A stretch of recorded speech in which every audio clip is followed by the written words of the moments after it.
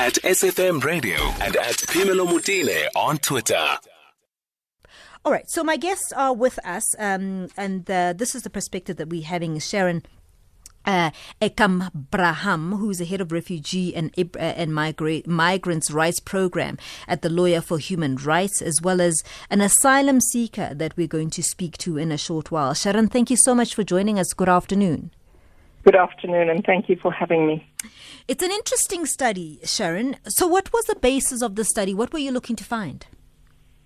Well, that's a good question, and where to start. I think that the report, firstly, is a collaboration with as you said, Corruption Watch, but also Scalabrini, which functions out of the Western Cape. And basically, the report was aimed to assess what changes there has been in the asylum process with specific reference to corruption. And I mean, I think Lawyers for Human Rights did an extensive research project together with the African Center for Migration and Society at the Wits University in 2015. And following on that, there's also been, as in part of this collaboration, Corruption Watch has done a report, Asylum at a Price. And so, we wanted to look at whether there has been any changes over the period, the last 5 years. And that was the process of the surveys and the questionnaires to look at and assess that. And the results were, what kind of change have we seen? Well, there has been some changes. I think we must acknowledge that. And I think that, for example, the Messina RRO, there was very few, if any, reported incidents of corruption at the point of accessing the refugee reception office. Mm-hmm. But another significant aspect of this survey was to also look at what's happening around refugee reception offices as well. And it came out of repeated complaints and reports from our clients. So Lawyers for Human Rights runs walk-in law clinics in different parts of the country. And, before COVID and for over a number of years, we were servicing over 10,000 clients in a year. And many of these clients spoke about the extent to which the entire process is infected. It's a disease infected by corrupt practices. Sharon, I'm intrigued by what you were saying, because we were having a conversation with our colleagues around how are we going to expand the term corruption and where we stop looking. In other words, how far is the study? How wide is it? So you are saying that the reception offices, for instance, there was a major drop in corruption at the Messina ROO. And I'm intrigued because I was just thinking, we have corruption, for instance, that begins with the kind of border fence that we have. We have corruption that is sometimes at the actual border gate itself, where there are officials. We have corruption where maybe an official stops you and then you don't have the paperwork and then you bribe that official. We have corruption where we would employ either a domestic worker or a gardener or somebody in a restaurant kitchen where we are complicit and in fact are part of that corruption. We have corruption. It's just multiple. And when you're saying that there was less corruption, for instance, at Messina, at the frontline desk, but there was more around that, that's intriguing to me. Well, and that was consistent with all the remaining refugee reception offices that are functional. So I think that, while there is, we've noted some change, but on the whole, unfortunately, it has remained the same, if not has got worse. Does that mean that there has been some significant work that Home Affairs has done to decrease that corruption, or are we just moving the personnel outside the office? Well, I think that's a very good question, and I want to speak to some of the causes and what creates the opportunities for this corruption, and I think that will answer your question. But it's a simple thing of no queues in Messina. So the minute someone comes in to make their claim to be recognized as refugees, they have an immediate appointment. Yeah. And then they make their claim. But unfortunately, and this is where the unfortunate is that they've had 100% rejection rate over the last few years. So every application has been rejected, and that's the problem, is that there's a serious concern with the quality of decision making. So someone has fled from Tanzania because of fear of persecution because of their sexual orientation.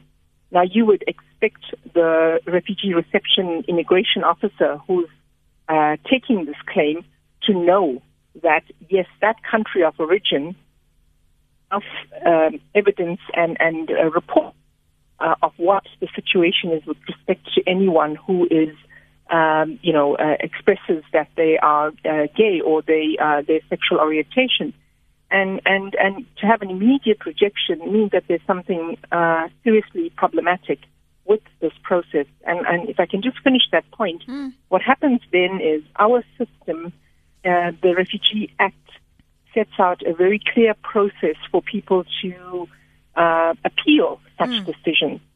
And again, based on our experience over a 10-year period, actually, that no one will make and use that appeal process unless they have they're confident of the merits of their claim, that they are refugees, and they just need the system to recognize them, and then they get stuck in the system. And it can be anything from 5 to 10 to 15 years that people are waiting in the system. So even though there may be no immediate corruption, the minute you reject this person in Messina, he gets in or she gets into the system, stays in the system, having to return to a refugee reception office anything from 3 months to 6 months to get their papers, their asylum paper. Now, that asylum paper says, yes, we recognize that you came in to say that you are seeking refuge, but your first claim has been rejected.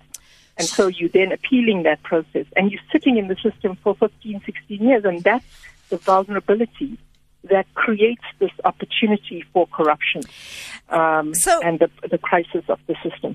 Help me out, Sharon, because I need to understand if it's in a chicken and an egg situation. Is it an automated system, or is there a deliberate attempt to reject it because the actual person sitting behind the desk would love to solicit a bribe? No, I mean, I think that's, a cynical part of me would want to agree with you. I think that the asylum system requires a major overhaul. And these are some of the things that Lawyers for Human Rights and other partners have been saying, is that we want to be involved with training of, immigration officials about this process of the quality of decision-making, about people who have claims related to sexual orientation, or what is the situation in countries like the DRC and Somalia, and we're getting a shut door. So I think that is something that he's not new anymore, but Minister Aaron Masoledi should hear our appeal for assessing why the quality of decision-making is so bad and why this has been the mantra for many, many years. There are a pile of reports about this, very well-researched documents demonstrating that this is a serious problem. And, to be honest with you, I think it is because South Africa wants to keep the number of recognized refugees. There's some form of quota. So we have about 90,000 recognized refugees in our country. And in this backlog that I spoke about... Did you say 95? There's about 90,000. 90,000, okay. Yeah. And we have about 180,000 people who are asylum seekers waiting for their claims, their appeals to be heard and for their status to be rejected or recognized. And they have to provide a proper reason for why you are rejecting someone's claim from Somalia, or someone who's gay and has been persecuted in Tanzania and has come to South Africa for protection. And this is the crisis. And then that then creates the opportunity for the kind of corruption and corrupt practices that we have reported on in this report. Seeing that the world is as vast as it is and it's a moving target, the reasons why people flee their countries change every single day. Does the department have the capacity to then, bring up the quality of those people assessing those asylum seekers?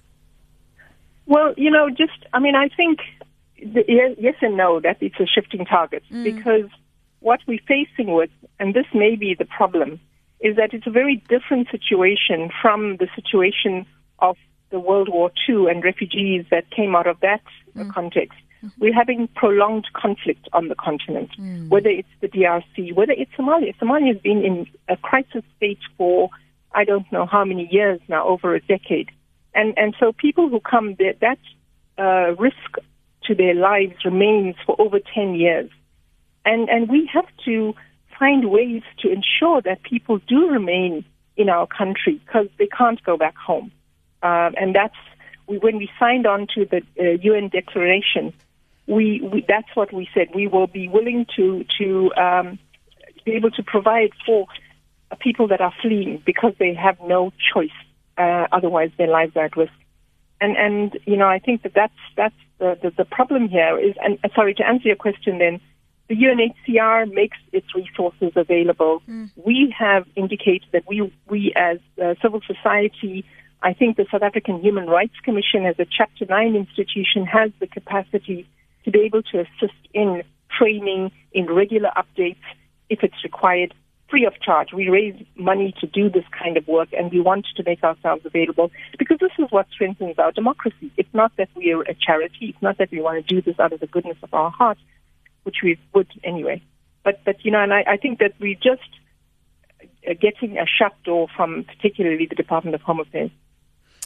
So, you spoke about a quota of sorts. Do we know what that quota is? Well, I can say to you that for the last maybe 10 years, approximately 6% of all applications for refugee recognition status in our country was granted. Of all applications, less than 6% were granted refugee status. I understand that. I think we've got technical issues. Do you think that there are political reasons, though, why we are reluctant to receive more asylum seekers? Look, I think, your opening comments made me feel a bit tired because I think it's not just the issue of refugees and asylum seekers. And I think that when we approach it in that way, you can see even in South Africa, the refugees are saying, it's all these foreigners, it's all these economic migrants that are making it impossible for us to enjoy our status as refugees in this country. That's the first point. The second point is that our policy for our Refugee Act is based on the premise of urban integration. So we don't put people in camps. And if you have to read up on camps in Uganda, in Kenya, it's a huge cost to keep people in camps. It's inhumane as well. And so this system is probably the cheapest on our fiscus, if you like. People must fend for themselves when they get to this country. And they must be able to eke out an existence, whether that's through the informal sector or whatever means, to be able to survive on their own once they granted refugee status. And of course, the refugee status does grant them the right to be able to access basic health care and basic education. So it's not a huge cost, but I think that's the point I'm getting to, and this is far more complex, is I feel that we need to have a broader and informed conversation about movement in the 21st century. And what does that mean in the context of climate crisis, in the context of continued, a long-term conflict, and at the end of the day, what must inform that conversation is respect for advancing common humanity. We can't forget the human beings that we're talking about when we talk about refugees, asylum seekers, and even the so-called economic migrants. But that's interesting that you say that, because part of your report was exactly speaking to the corruption. And part of the problem, I feel, is that there is that responsibility. And you are absolutely right around the fact that people need to have a different type of a conversation. But I think South Africans are at a point where they feel the responsibility of them having to deal with the nuance of migration is left to them. And you have a government that doesn't police, a government that's not managing how the refugee status of, is managed. As you said, there was almost 100% rejection rate over a period. So then you have people who, of course, are going to arrive, but then we don't have they don't have the paperwork. They're rejected. So there are all these uncertainties around them being here because we're not managing the processes properly. So a part of it has to go back to government, so that they can manage the process properly and police for those who do not have any business for being here as criminals.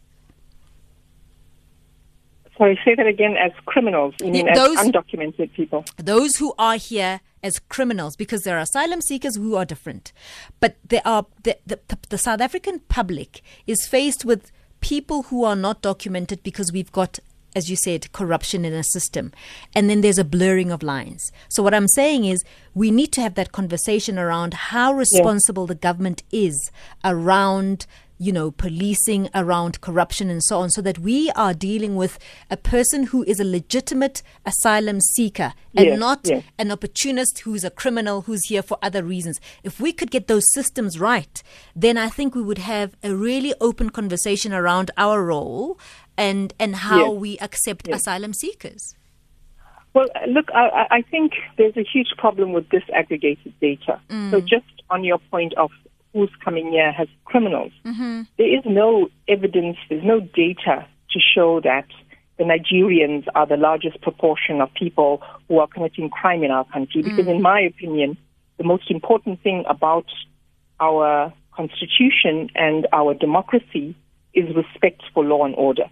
That is, you can't compromise on that. And I think that you made a very fleeting comment, but there needs to be a lot more work done on the state of policing in our country. I think there's huge question marks over the way in which the police carry out their responsibility of law and order, of working in a civilian context. And I, just as a quick aside, during the initial stage 5 of the lockdown, we found we worked with other organizations to set up a hotline. And in the first week or 2 weeks of that lockdown, a very high percentage, something like 70% of the calls were about police brutality. And this wasn't against foreign nationals. It was in informal, what do you call them? In townships and informal settlements. So where poor people live. And so there's a big question mark for me about the entire policing in our country. And I think that's one point. But I think that for me, the issue of disaggregated data of movement, we don't understand it. And ACMS has done incredible research that says categorically that the bigger challenge in South Africa is internal movement of people across provinces and not international movement. Because we don't know in Gauteng, and this is not, I'm not now, saying that we must be kicking out the people coming from neighboring provinces, because that's a big danger. That it's almost as though society is correcting itself, right, from our past, where the most impoverished areas, the former Transkei, Venda, where you can't actually live out a proper existence because of the nature of the land for various reasons. And there's a process of urbanization taking place. But are we quantifying that? Are we getting the stats to say, okay, in Gauteng we have 50% of our population are actually from our neighboring provinces. So that means that the figures are going up. So if we're talking about our public health facilities, we're not catering for only, I don't know the exact figures. So we're not only catering for 2 million people, we're catering for 4 million people because we have this added movement. And people are not staying in Gauteng. If you look at Deep Fluid, you look at places, Alex, other places, people move back to their homes, and they should have that right to do that. Sharon, let's just take a quick break. I'm going to go to the headlines and then I'll be back with more and a lot of other people who want to add to this conversation. Sharon is a human rights lawyer and we are talking about a report that was put together by a group of very interesting people, concerned groups, lawyers for human rights. It was also put together by United Nations High Commissioner for Refugees and Scalabrini Center in Cape Town, Corruption Watch as well, where they are raising flags around the kind of corruption that we're seeing when refugees ask for asylum in this country, that it is quite alarming, and this is something that we're discussing. So I'll take your comments and calls after Utsi Lesaku with the headlines at 1:30. You're listening to Phemelo Motene on SAFM. South Africa is capable of accommodating asylum seeker. The only problem is the government that opened the border for the illegal foreigners to come through. So the government should take out those illegal foreigners, and then asylum seeker will be accommodated. I think it was Robert Cullen Jimston. Afternoon, Phemelo. This issue of xenophobia is now giving us problems as South Africans. And I have only one solution. You see, the best thing that we must do in order to satisfy everyone, maybe this noise will stop, is that we as South Africans, because we don't have any rights anymore, let's just give the country to foreign nationals because they want to run this country. It's no longer ours as South Africans, the people who belong to it. Because what we are asking is not to say they don't know what we are asking. They know exactly, because in their country, there's no foreign national who's been allowed to trade nor to operate any of their vehicles. For instance, in Zimbabwe, you cannot trade in Zimbabwe. You cannot even drive a truck that has got registrations for Zimbabwe as a South African. But here in South Africa, they do as they please. That is why today there is this lot of commissions and noises and all this kind of analyses which are coming to our country. We've been called names because we've been so lenient to all these nationals. So the only solution is to give up our country and let them do as they please, because that's what they want. Hi, this is Phemelo Chico here. My question is, if someone has 5 years here and then you reject him, or more than 5 years, he's married or maybe he's got a girlfriend that is South African, they got the kids, and the kids, they are depending on their husband.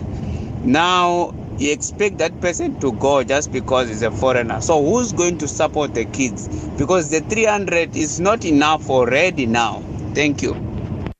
All right, I'm in conversation with Sharon Ekambaram, who is the head of the Refugee and Migrant Rights Program at Lawyers for Human Rights. They've put together a really interesting report, and it's a very new report. It was released now in September, and just raising alarms around the kind of corruption that we are seeing at asylum seekers' reception points. And there is a massive survey that they did. So, Sharon, let me just welcome you back, and maybe just to give you a chance to respond to the voice notes that came through. Before I respond, can I just correct two things? I'm not a lawyer. I am an activist, and I head up the Refugee and Migrant Rights Program, which is made up of attorneys and paralegals and people training to be lawyers. We'll correct the second point, is that the UNHCR isn't part of this report. It's just Scalabrini, Corruption Watch, and Lawyers for Human Rights. They're not part of this report, you were saying, Sharon? No. Okay. No, they're not. Okay. No. So they may have, you made the point that they may have indicated that South Africa is one of the most corrupt. I haven't seen that, but it's not. They haven't been part of this report. Well, okay. On the paperwork I have here, they have definitely indicated that South Africa is one of the corrupt spaces for asylum seekers. So that is as stated as fact, and apparently it's a report from 2019, end of 2019. Okay. No, thank you for that. Look, it's very hard to respond to those calls without going back to our history as a country, as a continent. And I think that there's a very bloody history of how migrant labor was used in our country under colonization and the apartheid state to enrich the minds, of the hostel systems, of how people were kept almost in incarceration and paid very slave wages, basically. And this was the exploitation of black bodies. And there were people from Mozambique, from Lesotho.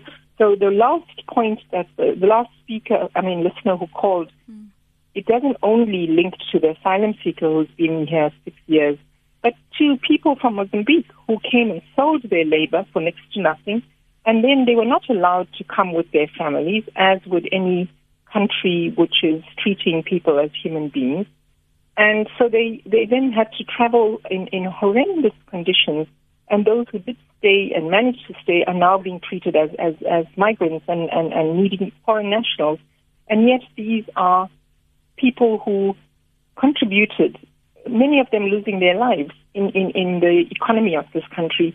And I think that I would ask, of the people that called to go back to the Aliens Act of the apartheid state and to understand how the law enforcement. All right. We've got a bit of a problem and a break there in Sharon's line. Let's just take a quick break while we sort that out. At SFM Radio and at Pimelo Mutine on Twitter. All right, let me just welcome a caller who I said I will take their call because I've said I'll open the lines on 0891 104 207. This particular call is an anonymous call. It's an asylum seeker calling us from the Free State. Good afternoon, and thank you so much for joining us, Anonymous. Hello, how are you? Good afternoon to everyone. Thank you so much for calling us, Anonymous. We well, thank you. Okay, thank you. I want to ask you, I have two questions. My first question is that I'm under asylum seekers is from 2010 until now. I'm here because of the politics. That's why they managed to take me under protection with my kids. Okay. So now the problem I'm facing is now. My kids, they are going to school here. But two of them, I have 3 kids. To get bursary to go to college, so it's doing college, 18. These 2 now, they are doing grade 11. Next year, they are going in grade 12. So now the problem here in Free State, they are not allowing my kids to write grade 12 through an asylum papers. If I go back to Durban, where we do the asylum seekers, they say they must write with those asylum seekers. No, now I'm still confused. I don't know what gonna I do, because we don't have a chance to have the passport because we are under refugee. If these papers, they say you must start and work. So I don't know for a help, because now I have a serious problem. Sharon, one. Yes. Hello? Hi, we're right here. I think your phone just keeps switching off, but we can hear you. Yes. So that's my first question. Okay. So the second question now, me, yes, I'm under protection here for my kids because it's a wrong story. I can't manage to talk to the radio because of the time. So now, self-employment. I'm doing self-employment to manage to look after my kids and to manage to send them to school. But because of this COVID, I lose everything. Now I'm struggling even to find something to give my kids because of this COVID. I couldn't manage to do because I'm doing self-employment to manage to sell, to do this and this. So now I don't know what to do, because last time they sent us a message saying I can manage to apply for those 350 as I'm under refugee. From that time, no response, no what. Even now, I'm just struggling to go way forward. So I don't know what gonna I do. Sharon, are you able? I mean, she said she obviously can't give us the long story, but the issue around where her children are able to write matric, are they supposed to go to the office or at least in the region where she applied for initially her asylum? No, yes, we applied in Durban. Yes. Yeah, so if we go there. Just 1 second, Anonymous, so that Sharon can maybe assist us. Sharon? I think, yes. I think if it's possible for Anonymous to give you her details, then we could get our legal representatives to call her and assist her. If not, the Constitution does not prescribe that you can only access public schools in certain places. That basic education must be accessible to all who live in our country. So we can assist. We just need to have her details, and I'll get someone to call her and assist her on that. And it's certainly not the case. And with her grant as well, we can see if we can assist on that. Just for the benefit of those who are listening, Sharon, who are not calling in, with regards to the grants as well, they are eligible for grants, correct? Yes, the Scalabrini Center actually, and if people can go to their website, they successfully challenged the exclusion of asylum seekers, because refugees with refugee status do qualify for the grant. But it was the asylum seekers, and they were successful, and an agreement was reached with social services that asylum seekers should also qualify. So yes, the asylum seekers, should be able to, and some of the problems could be that because of COVID, the refugee reception offices were closed, so people couldn't keep their asylum papers reflecting a current date, and it appears as though they're expired, but they're not, because the minister has issued very clear statements and the name just words slips my mind now. And just that those papers are valid. They've been extended valid until the end of October. Yes. In fact, I remember it's an automatic extension. And also, just to be clear, this particular ruling came in the middle of this lockdown period, and so, from my understanding, payment can be backdated from even before when this ruling came through. I'm not sure of that, but I think certainly from the date of the ruling, yes. Okay. All right. Let's take another call from KD, who's calling us from the Northern Cape. KD, good afternoon. Good afternoon, ma'am, and the listeners and the guest. Good afternoon, well, KD. Yes, thank you. I have spoken to I have spoken to one gentleman who is not actually a refugee per se, but he was awaiting his papers, and he told me that he is a professional person here in South Africa. But he told me that there was a lot of delays, and he even told me that there is a lot of difficulty when especially you are a black foreigner. I also spoke to another gentleman who, with his wife is from one of the countries outside, but they wanted documents. He delayed because he is black, but his wife, who is another race, he received the documents. So corruption is one of the major causes of these bottlenecks in the system. And in this corruption, that is when you have got all of these problems that you may say it is crime or it is the xenophobic outbreaks. Now, you posed the question when you said, South Africa, does it have a capacity to house foreigners? Well, according to what has already been said, South Africa has that. But now South Africa is making mess, because if you have people who are being delayed for 15 years, what do you expect them to do? Because do you expect them to keep on going there? And if they don't have money to bribe, will they not disappear within the South African sphere? And also, the question now is, should South Africa forget about its obligations to the UN?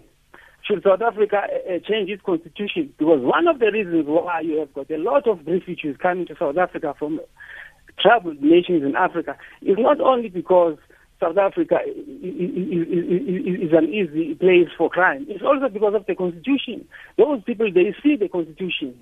So they are fond of brandishing their constitution as sweet and sweet and sweet. But now when it is being put into the test, they are crying foul. Katie, thank you so much for your call there. Sharon, let's just help us with the data. And I think part of the problem with data, and you spoke to this a bit earlier, is the fact that not enough information is being disseminated in the right manner, and information around who commits crimes and which kind of foreigners are responsible for what crime. The data coming through from your study, is it able to tell us and clarify the perception that the asylum seekers that are from African countries are having a harder time than asylum seekers from European countries, for instance? Are they processed differently and quicker? No.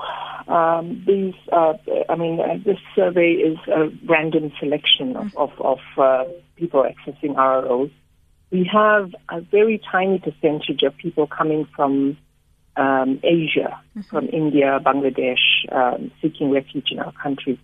But by far the majority of people seeking refuge are from the African continent. And specifically, and the report does give you indications of percentages. But one thing I do want to say is the report has looked at research and shows through actually statistics that are given to the portfolio committee through that process. And it's clear that the number of people seeking refuge, asylum seekers coming into our country, has reduced. And that curve is going downwards over the last 10-year period. So the callers need to, we as South Africans, we have to ensure that when we speak based on facts and on research. I just think that there is no evidence that our country is being flooded by foreign nationals. These are scapegoating of foreign nationals, of migrants, in the way that Donald Trump scapegoats migrants in America, and in the way that Europe is scapegoating migrants through Islamophobia and through very, very reactionary statements that are unfounded. And if people go to Africa Check, it's an excellent organization, and they have a website which. Hello, am I still being heard? You are right here. Yes. We can hear you loud and clear. I guess, Yeah. Sharon, what I was asking is for you to just assist the caller who was talking about the discrimination, and we've heard this before, that Africans are more discriminated against than people coming from countries outside of the continent. Well, the only discrimination is if you are the Guptas and you have money to bribe, then you get permanent residence in 6 years after having been granted immediate passports on arrival into the country. So I think that, or that having visas. So I think there again, it's the corruption that has discriminates. If you have the money, then you will get access, and that's not how we should be running our asylum system. All services for people seeking asylum is supposed to be free. So yes, if that answers your question, there isn't any discrimination that we picked up with respect to whether you're from the African continent or whether you're from another part of the world. Okay. Anonymous is calling us from Pretoria. So this is somebody else who themselves is an asylum seeker. Anonymous, thank you so much for joining us. Good afternoon. Thank you. Good afternoon. Good afternoon, Anonymous. Your story about coming into South Africa, how long have you been an asylum seeker for? I've been in South Africa since 2008. With 12 years. 12 years. Anonymous? Yes. 12 years. Yes. 12 years. I've been asylum seeker for 12 years. For 12 years? Yes. And what has your experience been, Anonymous? We left our country in order to avoid arrest, political arrest, and fear of our life.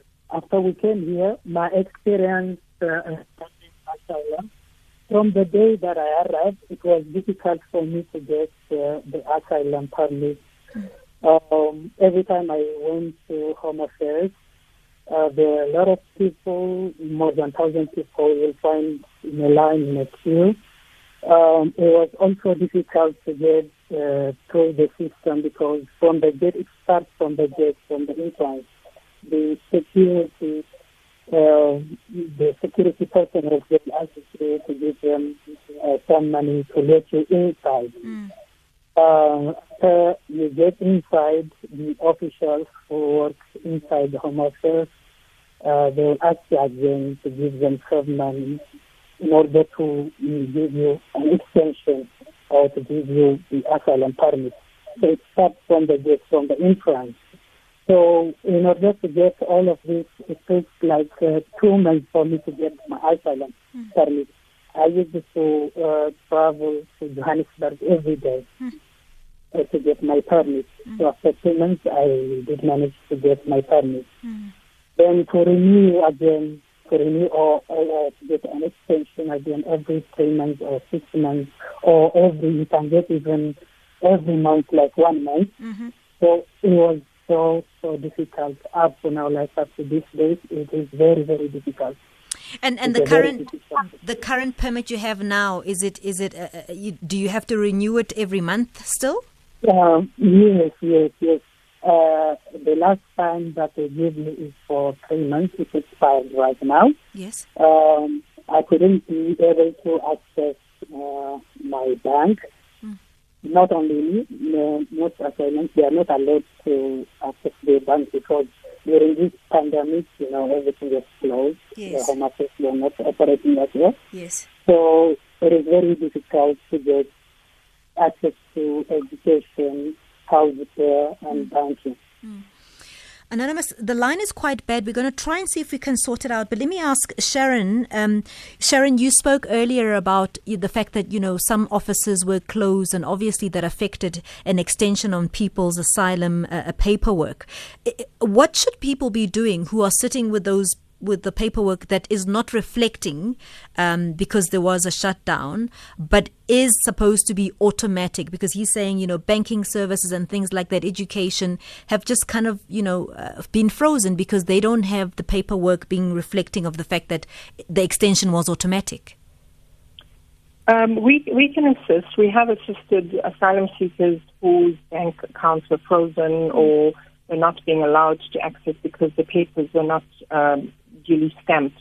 And the gazetted information from the Department of Home Affairs clearly indicates that, as you pointed out earlier on, there's been a class extension until the RROs open, and then people will have the ability to renew their papers.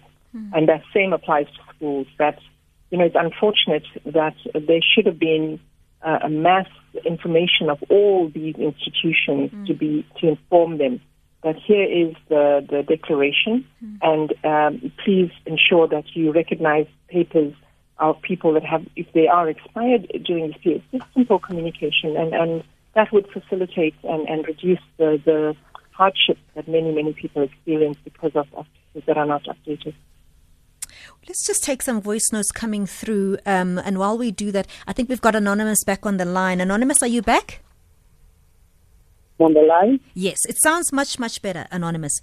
Okay. Sharon was saying that you can phone her offices. We'll try and get you in touch with them to try and sort out your banking and so on. But apart from that, Anonymous, what other issues are you facing as an asylum seeker that are of a concern? Perfect. There's a lot of discrimination. What I see from my side is that there's a lot of discrimination regarding education, to find free education or to be employed. There's a lot of discrimination that you can see in every day of your life. It is very difficult for asylum seekers to get access to education, healthcare, banking system, and we are also discriminated from the current COVID grants. They say we can only be able to give to those refugees or who have refugee status. So it was so hard for us to survive right now. Yes. Because we couldn't be able to get the right access to all those services. This is what I say. We're going to put you back and we'll give you Sharon's office's details so that you can access some of the services that you said you're unable to access. It's a common thread, is it not, Sharon, where a lot of people are just feeling like they just don't have access to the facilities and services that they expected to at least get assistance from?